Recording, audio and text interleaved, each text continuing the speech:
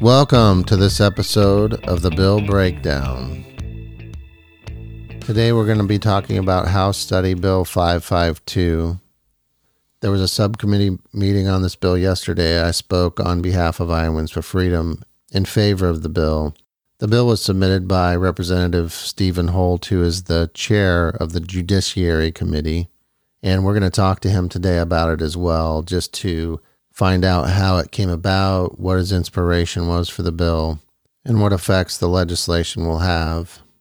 So there's no real great way to make legislation sound exciting, so I'll just do my best. I'm going to read the portion of the bill to you, the summary, and then we'll get right into the conversation with Representative Holt.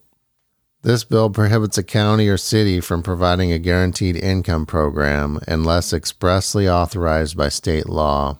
And what they mean by guaranteed income program is a program under which individuals are provided with regular periodic cash payments that are unearned and that may be used for any purpose, but does not include a program under which an individual is required to perform work or attend training.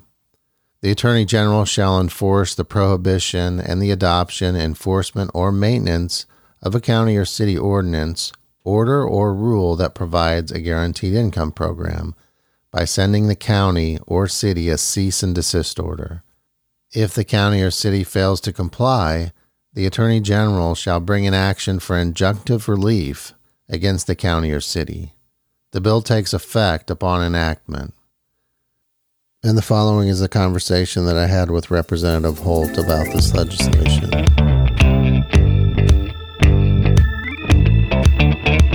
Representative Holt, thanks for joining us. I was just doing a bill breakdown on HSB 552. Your comments were really powerful, your closing, and I just wanted to ask you about the bill, how it came about and why it's so necessary for the state to protect their citizens against some of the things that are being caused. Yeah, absolutely. It came about because it comes across my cell phone an article, I think it was in the Des Moines Register, about these programs that are being done in a couple of our cities. And I literally read it and picked up the phone and called my staff for Amanda and said, I want a bill to stop it. And so it was just that simple, because it is, like I said in the subcommittee hearing yesterday, it's socialism on steroids. There's just no doubt about it. It's damaging in so many ways. It's damaging for our work ethic. It's just damaging for basic American values. It just seems more and more when you hear the conversations coming from the left and the things that they're saying, they don't want equal opportunity anymore. They want equal outcomes. And there's such a huge difference. We've always been a nation where we've all had the equal opportunity to thrive and become all that we can be based upon our willingness to work hard and our God-given talents. And now the conversation seems to be about equal outcomes. Everybody has a right to this or a right to that, regardless of whether they work for it or not. That's the message of the left. It's very dangerous. Once something becomes a right, then the reality is government is expected to pay for it, which means taxpayers are expected to pay for it. So I don't personally believe that, and let me emphasize, I'm not talking about people that truly are in need and people that aren't capable of working, those sorts of things. That's not what we're talking about. I think we all know we want to help those in need. We want to give folks a hand up, not a handout, but a hand up. And we want to help people that are truly in need. But we're talking about programs that are just, assaulting our work ethic and those values about hard work, the opportunity to get ahead and be all that you can be based upon your God-given abilities and your willingness to work, not because the government delivers it to you on a silver platter. Because, again, those programs are a redistribution of wealth. This is taxpayer dollars going to give somebody $500 a month and no requirements for work, no requirements to be looking for work, nothing whatsoever. So in so many ways, that's not a healthy road to go down. It's not. And you mentioned one other thing too, is about how many thousands of jobs we have open in Iowa and how employers are looking for people to work. Yeah. Everywhere I go, literally every employer that I talk to, the message is always the same. They'll have to hire. It's amazing how things have changed in our country, but they'll have to hire 3 or 4 people in hopes that one of them will show up for the job. I'm not kidding. The number of employers that have said that to me, they'll hire 3, 4, 5 people hoping that one of them will show up beyond day 1 or day 2. I mean, this is where we're at today. It's absolutely unbelievable that this is happening to us. I think it got much worse during COVID when government was just handing out money to everybody like it was candy. And there was a long period of time where I have heard personal stories about this from family members and others where young people they weren't working. They didn't want to work because, hey, they had been handed this money so they could sit home and play video games. And so it's incredibly damaging. Anybody that understands human nature knows how ridiculous this is. And we've got thousands of jobs unfilled in Iowa. Many businesses can't expand because of the labor shortage. And I think a bit of it is due to what we're talking about right now.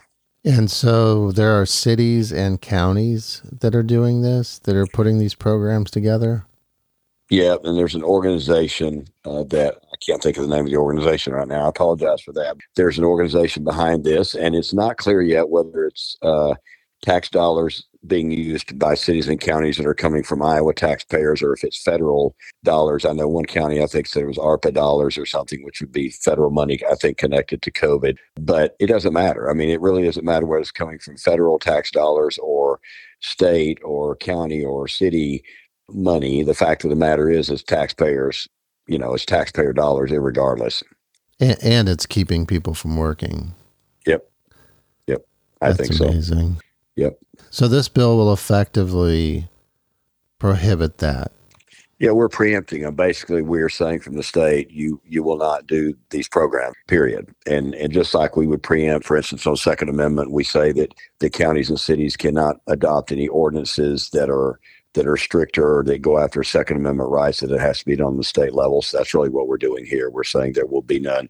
You cannot do these programs. And folks need to remember when they scream out, home rule and local control, folks need to remember that this is just the way it is, where counties or cities like it or not. The fact of the matter is that all of their authority comes from the state government. And so, government can, in this particular case, state government can make that determination in a case like this. And that's one of the reasons I said to the Iowa Association of Counties, you need to rethink your position. I understand that they're opposed not on the merit of the issue, but they're opposed because they're concerned about home rule and they're concerned about local control. I understand that. But as I said to them, local control does not mean that state government is going to sit by and watch taxpayers be abused in that way. There's no way. So I hope it passes in the House, and I hope it goes to the Senate and passes. I hope the governor signs it into law. Representative Holt, thanks for joining us and for providing some valuable insight into this legislation. Absolutely. Thank you, Oliver. If you enjoyed this episode of the Bill Breakdown on the Oliver Bardwell podcast, please like, subscribe, and share. We are dedicated to bringing you information about legislation that may affect your rights and liberties. So stay tuned.